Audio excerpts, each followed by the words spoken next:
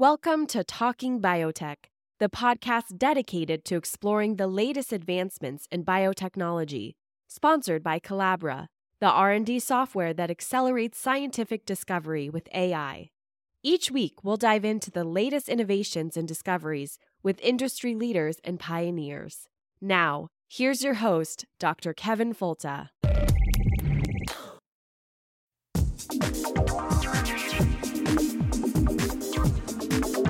I want to see science serve a useful purpose to improve the standard of living for all people. Why is anyone fighting food advance? A very small percentage of the world's population is fortunate enough to have the luxury of turning down food. We've arranged a society based on science and technology in which nobody understands anything about science and technology. You can't build a peaceful world on empty stomachs and human misery.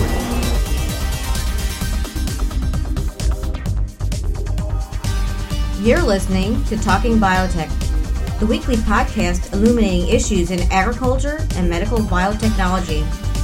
Your questions and concerns are answered using a science-based approach with the goal of driving innovation to application with communication. Now here's your host, Dr. Paul Vincelli.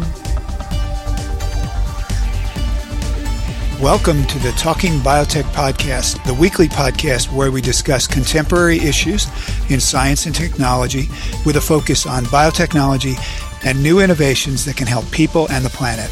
I'm Paul Vincelli, sitting in for Dr. Kevin Folta, and today we'll be talking about de novo domestication of wild species. And if you don't know what that means, I didn't know what it meant the first time I heard it, but hang with us. You're going to find out. So our guest today is Dr. Lázaro Pérez. He is a plant physiologist from the University of São Paulo in Brazil. And Lázaro, welcome to the program. Oh, thank you, Paul. It's my pleasure to make this interview. Well, de novo domestication, as you said, it's a quite new term that we coined. It's about related to domestication that is a topic of a broad interest. So it's related to the plants and the animals that we use to see and to interact every day. So when we see these animals and plants, we should have in mind that they were domesticated 100 or even 1,000 years ago. And people don't use to try to domesticate them again. That's why this topic is quite funny, because what we are meaning is that we want to try to do this again, but we are not having in mind that we will take a long time again. So the idea here is to actually to domesticate species that we don't already consume. Is that a good way to describe it? Yes. I should say first that we already are using many wild species, but what we used to do is to try to find the genes behind the traits of interest in these wild species and try to put them into a cultivate plant. Let's say if we have in mind plant that is my subject area. And this is a very good approach. We have breeders are using this for a long time. And although we are not aware about the plants that we eat in this day, many of them have traits that came from wild species.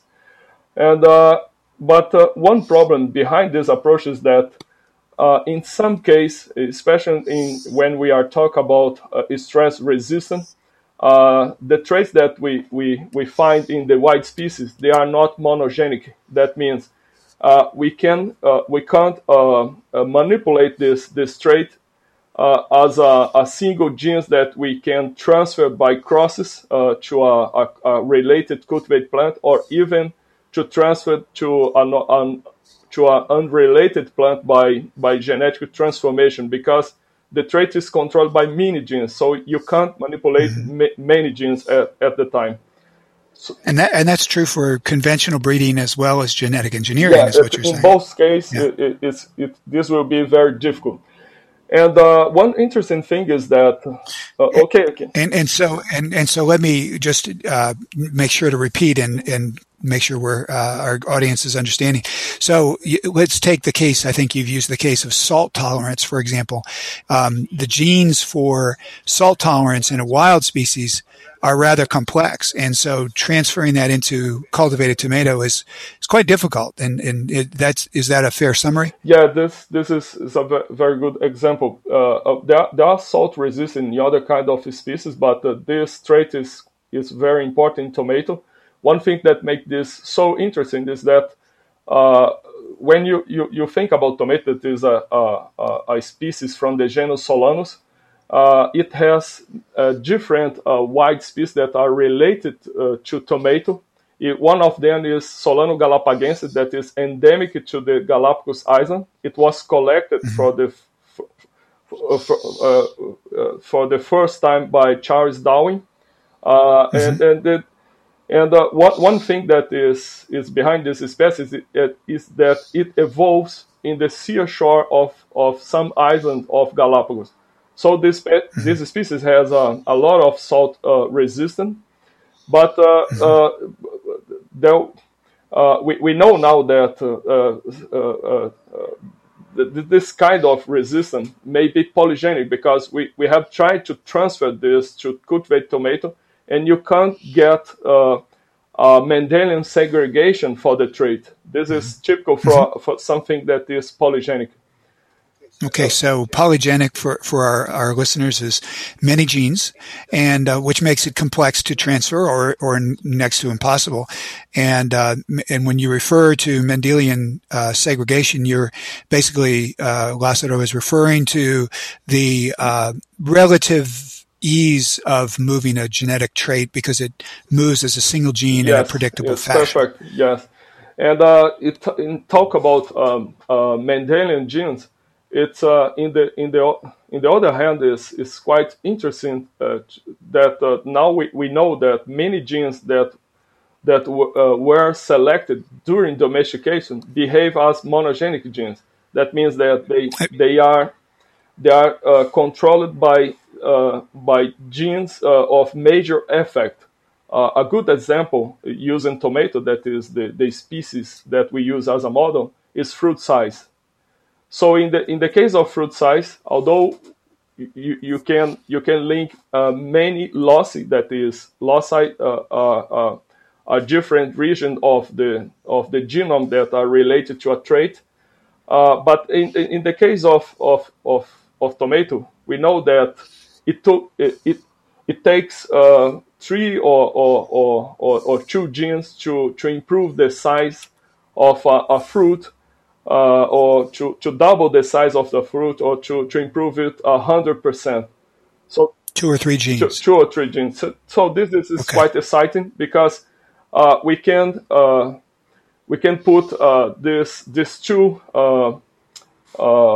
traits in a comparison. So you want the stress resistant that is polygenic. And in the other side, you have the domesticated genes that are monogenic. So this gave us the idea that we can do the reverse. So I'll say this again. So taking into account the genes that are behind the domesticated trait as monogenic, the idea of the de novo domestication is to try to reproduce the same genes and the same mutations in the wild species. So in the case of the fruit size, for example, that species, the Solanus galapagensis, that is salt resistant, it has a fruit that is already edible, but it's a very small fruit. So even if you have in mind a cherry or a grape size fruit that now is very common in tomato, especially in the gourmet tomato, the size of the fruit of Solanus galapagensis it's a pea-sized fruit, so it's not of a commercial value.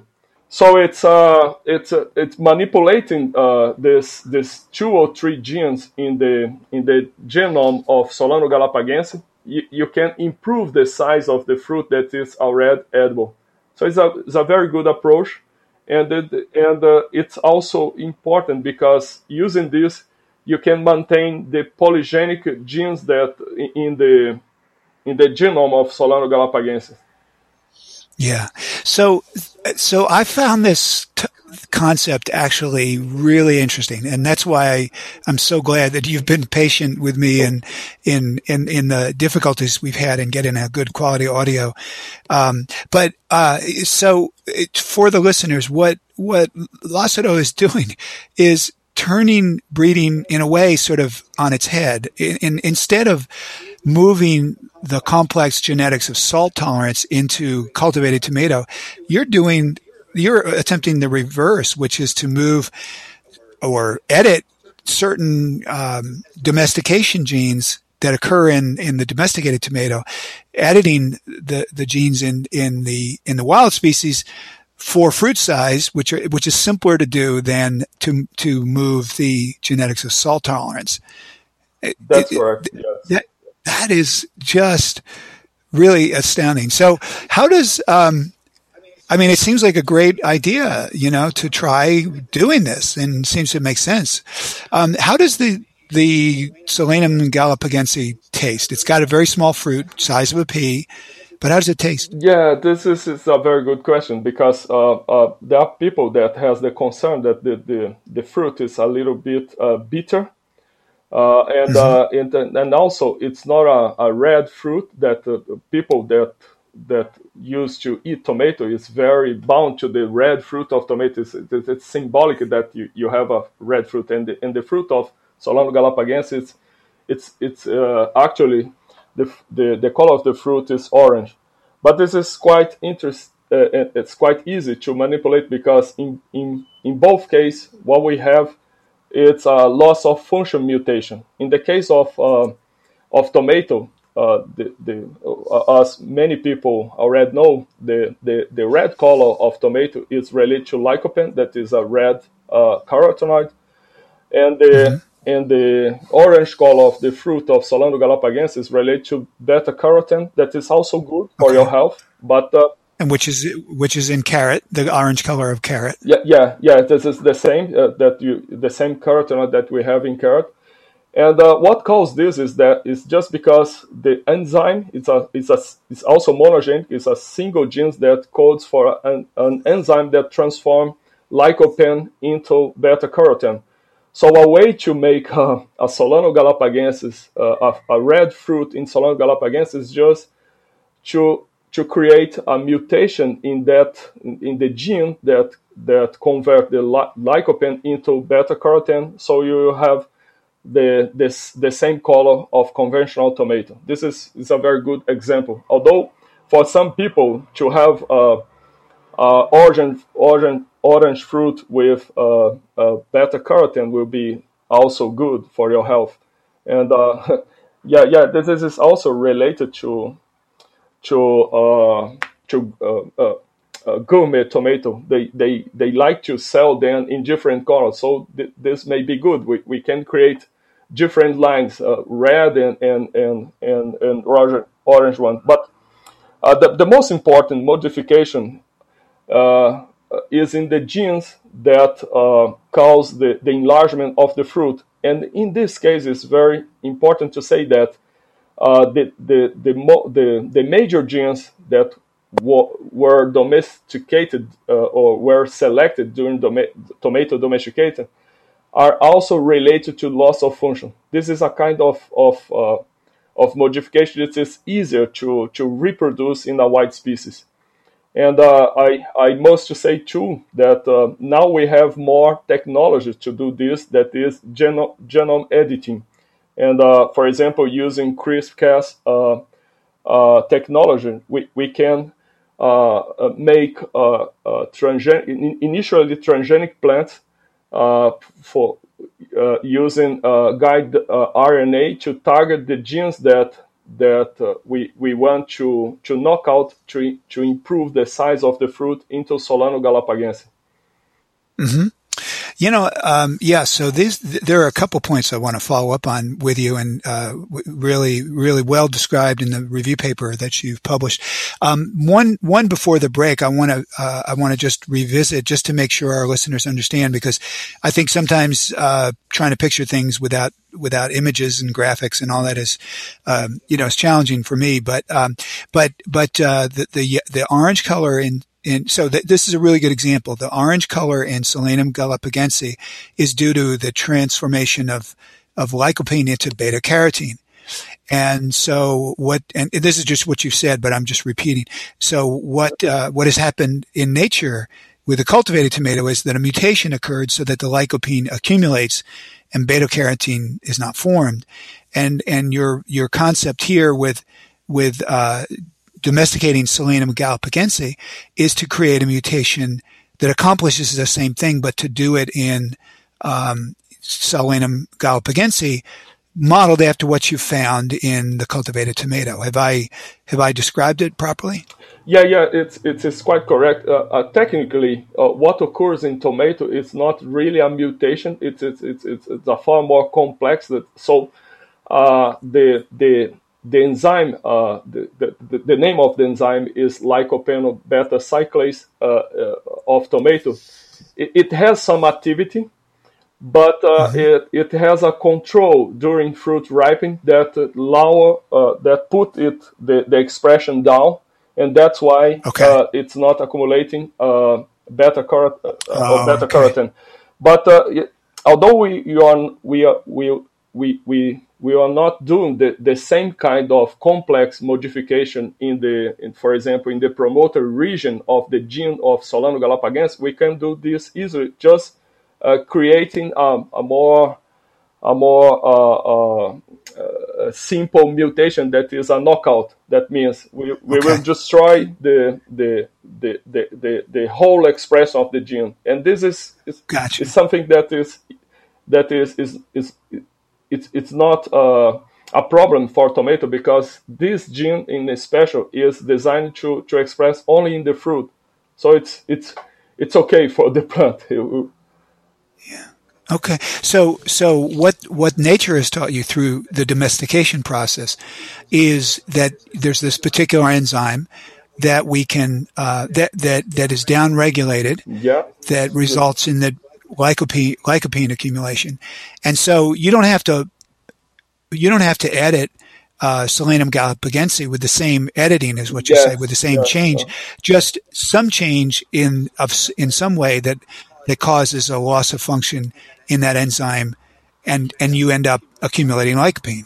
Yes. I think that's correct. Yes. Good. Good. In the case of the genes that enlarge the size of the fruit, it's quite the same, because in the case of one of the major genes, that is fruit weight 22, that was cloned by Steve Tansky many years ago, it's a complex mutation that occurs during tomato domestication. But we can create the same phenotype just doing a kind of a knockout mutation in Solano galapagense. Beautiful. Yeah, well explained. Well, I'm understanding it better and better every time I talk to you, so Good. Thanks for that. And so with that, we'll take a short break. We're talking to Dr. Lázaro Pérez, a plant physiologist from the University of Sao Paulo in Brazil. And when we come back, we're going to continue to talk about de novo domestication of wild species. And we really appreciate you listeners, and thank you for listening to the Talking Biotech podcast. Hi, everybody. This is Kevin Folta. And this is Paul Vincelli. And we're here talking about the next generation of potential opportunities with the Talking Biotech podcast. And we have a very special invitation for you. Okay, so here's the deal. What we're looking for is to expand the opportunities of using this vehicle to expose more people to the opportunities within science communication. How do you build your brand by potentially hosting a Talking Biotech episode. Hosting a Talking Biotech episode accomplishes many things for me. One is I learn more about a topic that I'm interested in. And two is I develop some skills on science communication and do it in a way that's really quite friendly and interactive. So how you do it is really simple. All you need to do is identify someone you would like to talk to, learn something about what they do, make the interview time to talk to them, and have the conversation. It's really simple. You do that, send us the audio files, and I'll take care of the rest. And I'll offer myself to mentor somebody who wants to, stick their toe in the water and try it out. Yeah. And in the days of standing up for science, there's no better way for you to stand up for the science you enjoy and that you would like to communicate to others than to share those important stories. And use this platform to talk about what you're interested in. So think about it. It's a wonderful opportunity, and we're excited to extend it to you. And now back to the Talking Biotech podcast. And we're back on the Talking Biotech podcast with Dr. Lázaro Pérez, a Brazilian plant physiologist who works at the University of Sao Paulo. And, I didn't say in the beginning, Lázaro, we had a couple meals together in Montevideo, Uruguay, while we were both down there, and had some wonderful food and some wonderful conversations. It was a real pleasure to get to know you, and I'm thrilled that you could join us. It's my pleasure, Paul. So let me come back here and just hit on a couple points that I gathered from your paper, and I want to make sure our listeners understand. One thing is with this concept of de novo domestication, you're actually not transferring genes from cultivated tomato into Solanum galpagense. You are simply using what you learn from cultivated tomato to make genome edits to Solanum galpagense. So you're not really adding any genetics at all. Is that a correct statement? Yeah, this is a very, very important point, because we are not actually, as you said, transfer genes from cultivated tomato into Solanum galpagense, but since Solanum galpagense is a species very related to tomato, what we have is in Solanum galpagense genome, we have actually the same genes that tomato has, but the difference is what we call allelic difference. So in the case of take into account that example of the enzyme of lycopene beta cyclase, they both have the genes that code for the enzyme, but they have different alleles. So we will use the knowledge to manipulate the allele in Solanum galpagense to make it more similar to the allele that we have in tomato.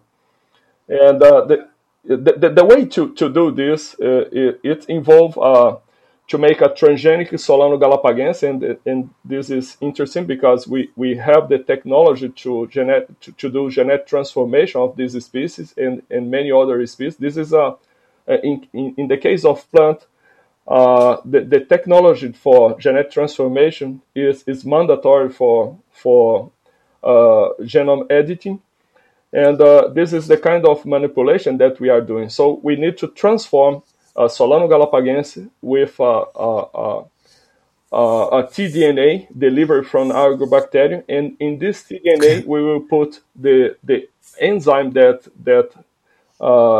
do the genome editing, that is the Cas9, and we put together with the gene for this enzyme some information, a kind of information that we call guide RNA, that will target the genes that we want to manipulate it. So we will put the guide RNA for the genes that improve the size of the fruit, and also the genes that change the color. And it's also important to say that Solanum galpagense, as many other species, is not only related to salt resistance, but since they evolve in different environments, there are many other very interesting traits that we don't have in cultivated tomato that we can get from this species, and most of them are also polygenic. So yeah, and let's put those aside for just a minute because I know there's some traits that are important and polygenic, as you say. But I wanted to once again affirm that you're not really adding genetics to the tomato, to the wild species of tomato, but you're simply editing the genome to. Yeah, so that's really important. And the other thing that I wanted to highlight when I read the paper, I tweeted this actually because I thought it was so important. Your paper describes how many genes for domestication in various crops, not just tomato, are major genes, which means their inheritance is simple, and that they're loss of function genes. And if it's a loss of function gene, as you clearly point out in the paper, one can disrupt the function of that gene and take steps towards de novo domestication with numerous by focusing on numerous genes, because it's simply a matter of creating a loss of function, which could be you're not adding new genetics, you're not adding a new feature, you're simply shutting down something that is going on in the plant that in a way to create a more domesticated species. Do you think that describes the situation? Yeah, this is the kind of manipulation that we can do now easily, but I think that in the future, the technique of CRISPR-Cas, for example, is evolving, and in the future we will be able to manipulate and also to create a gain of function, or that is in most cases. This means that you should do genome editing in the promoter region of the gene, specific manipulation, and we can do this, and this is a thing that we address in that paper when in a second part of the paper, where we talk about using genome editing to create a ideal type for a crop. So we discuss many physiological process that improve productivity. That we discovered cloning the genes behind them, and the genes, most of the genes now we can manipulate, but unfortunately some of them involves complex modification that we cannot assess now by genome editing, but I'm sure that in the future this will be possible. Yes.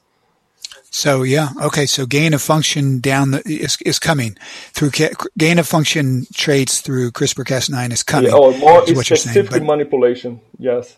Specific manipulation. Yeah. Okay, great. So you have worked with numerous aspects of these wild tomatoes and the complex traits but important traits that they possess. You've mentioned stress tolerance in our conversations, insect resistance. Give us more about that. Tell us what help the listeners understand. We are very interested in insect resistance because in tomato this is also the case of other species. Insect resistance it's related to a kind of structure that we call trichomes. That is. In the case of tomato, they are like organs that grows in the superficie of leaves, and this is a good way to put base and applied research together because, for example, Solano galapagensis is very insect resistant, and this is because Solano galapagensis has a kind of trichome that we call type 4 trichome that is able to produce a kind of compound that it's a natural insecticide that is acyl sugar. So it's there are many breeders that want to put this compound in cultivated tomato, but we know that it's polygenic in nature because it depends on the genes that build the correct type of trichome and the genes that build the correct type of compound. So doing de novo domestication is a way to transform a plant that is resistant to salt and also very insect resistant in the cultivation way. That is the only thing that we have to do is to make the fruit bigger. And you asked me about the taste of the fruit. There's something interesting behind the fruit of tomato, that is all tomato, or including the white species, they used to accumulate, instead of carotenoid, tomato does accumulate flavonoid. And flavonoid is something that is very healthy for you, but sometimes it has a bitter taste. That's why many teas that we used to drink that is rich in flavonoid have this state, that especially those that are very good medicines. So they are bitter and they are good for you.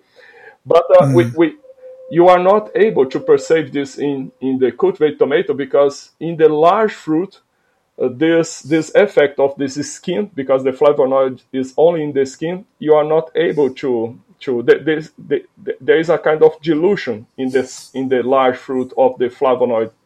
Oh, but sure. in the case of the small fruit, you can taste this. So a good way to skip this bitter taste is just to enlarge the fruit. That is actually the target of the domestication. Yeah. Actually, this is all very interesting to me. And as you were talking about insect resistance and these trichomes, these leaf hairs, if for listeners who've ever seen an electron micrograph of a leaf hair, how complex it can be. And so you've got the complexity of the leaf hair and the genetics that create that leaf hair, and you've got the genetics that create the chemistry that is inhibitory to insects, and all that complexity. It's hard to imagine actually moving those genes into cultivated tomato.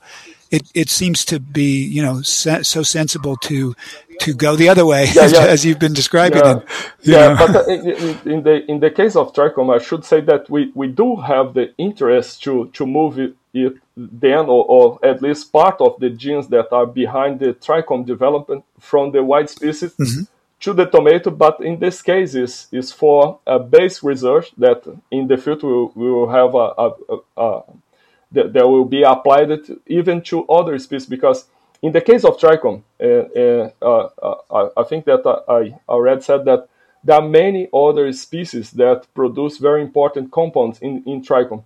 And we can use tomato as a model to understand how to build a glandular trichome, the glandular, the kind of trichome that produce compound. And we can apply this to many other crops that are actually producing very important compounds in their glandular trichome.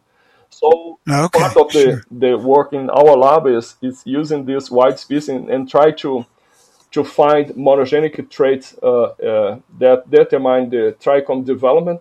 And I should mention that tomato is a very special model for this, because it's a plant with a small genome. It's genetically manipulated very easily. And it's like Arabidopsis, but with the difference that we don't have glandular trichomes in Arabidopsis. So in the case for those people that are interested in the trichome development, tomato is a very good choice. Okay, yeah. So de novo domestication makes sense with respect to practical insect resistance.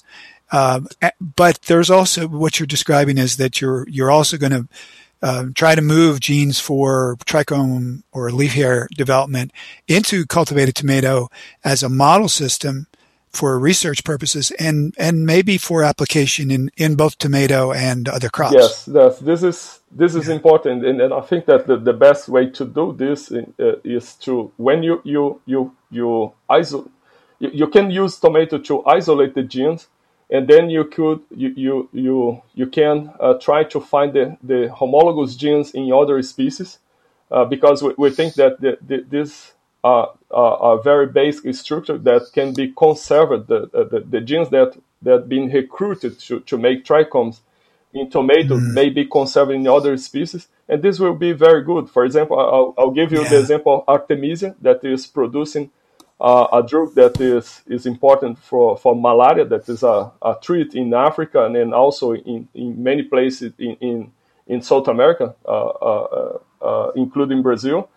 And Artemisia is not a very good genetic model, but we the kind of substance that is produced in the glandular trichomes of Artemisia, it follows a genetic pathway very similar that the one that we have in tomato, that is the artemisinin.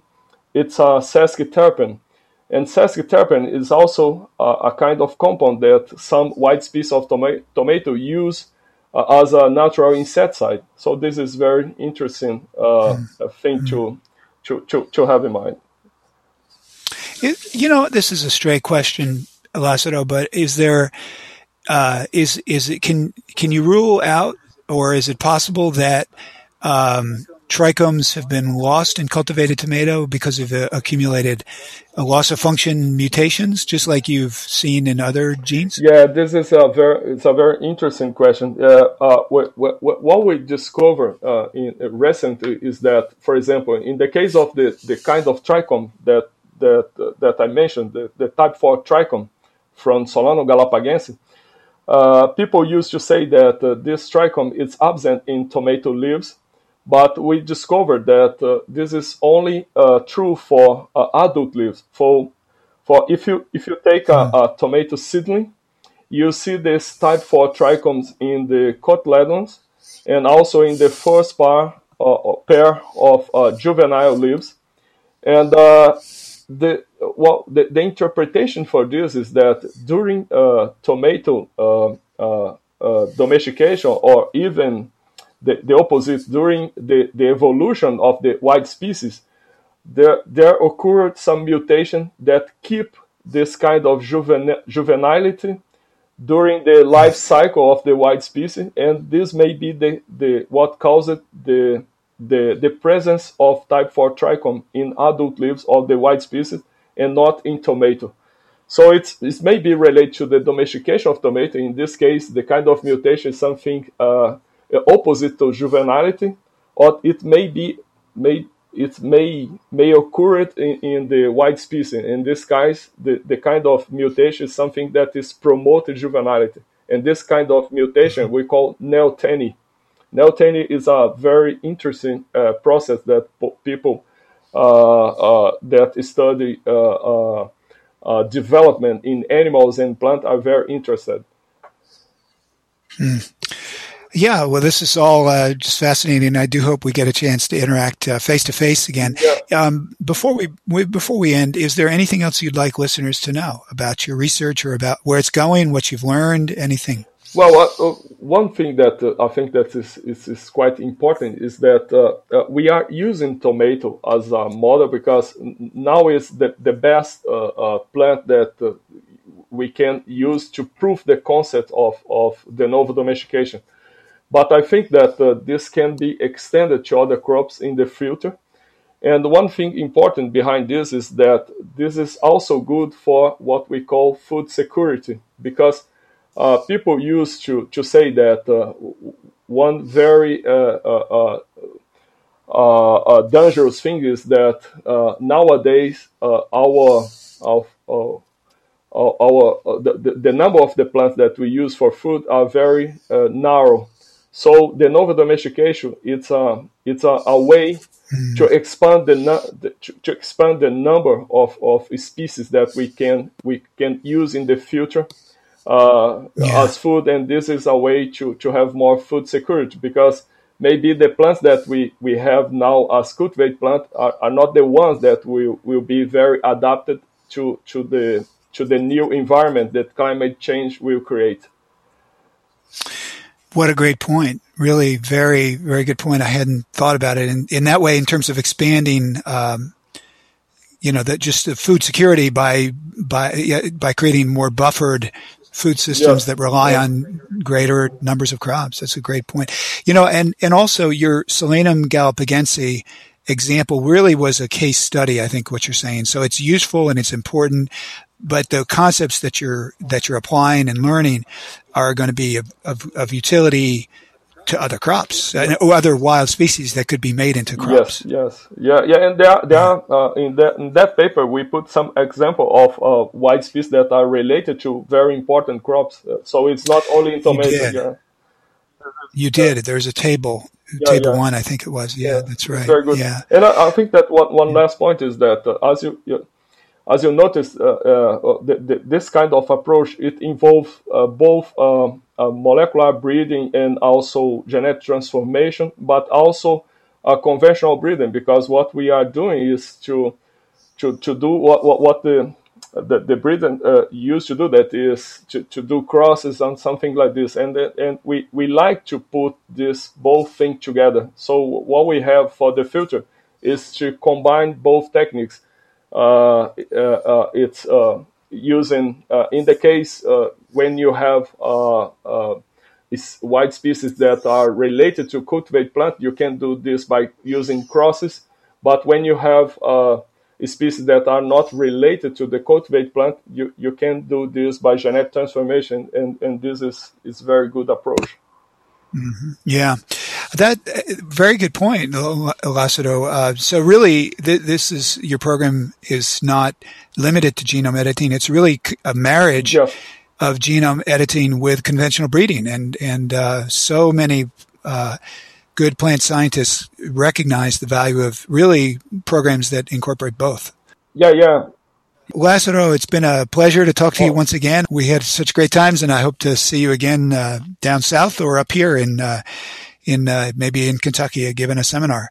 So thank you for your time, Lázaro. For Lázaro Pérez from the University of Sao Paulo. My pleasure. And thank you for listening to the Talking Biotech podcast. Follow us on Twitter at Talking Biotech.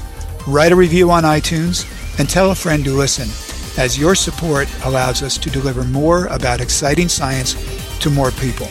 I'm Paul Vincelli, and thank you for listening. Thank you for listening to the Talking Biotech podcast. Please send your suggestions for guests, comments, or questions to talkingbiotech@gmail.com. Please write a review on iTunes and recommend this podcast to a friend. More downloads and reviews raise the visibility of this podcast and help us reach a wider audience with science.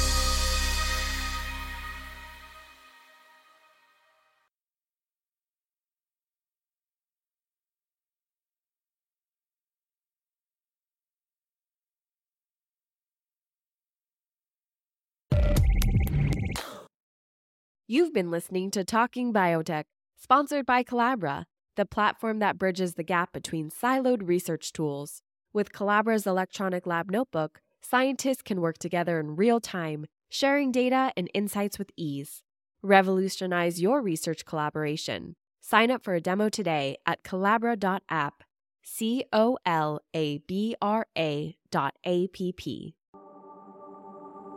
colabra.app.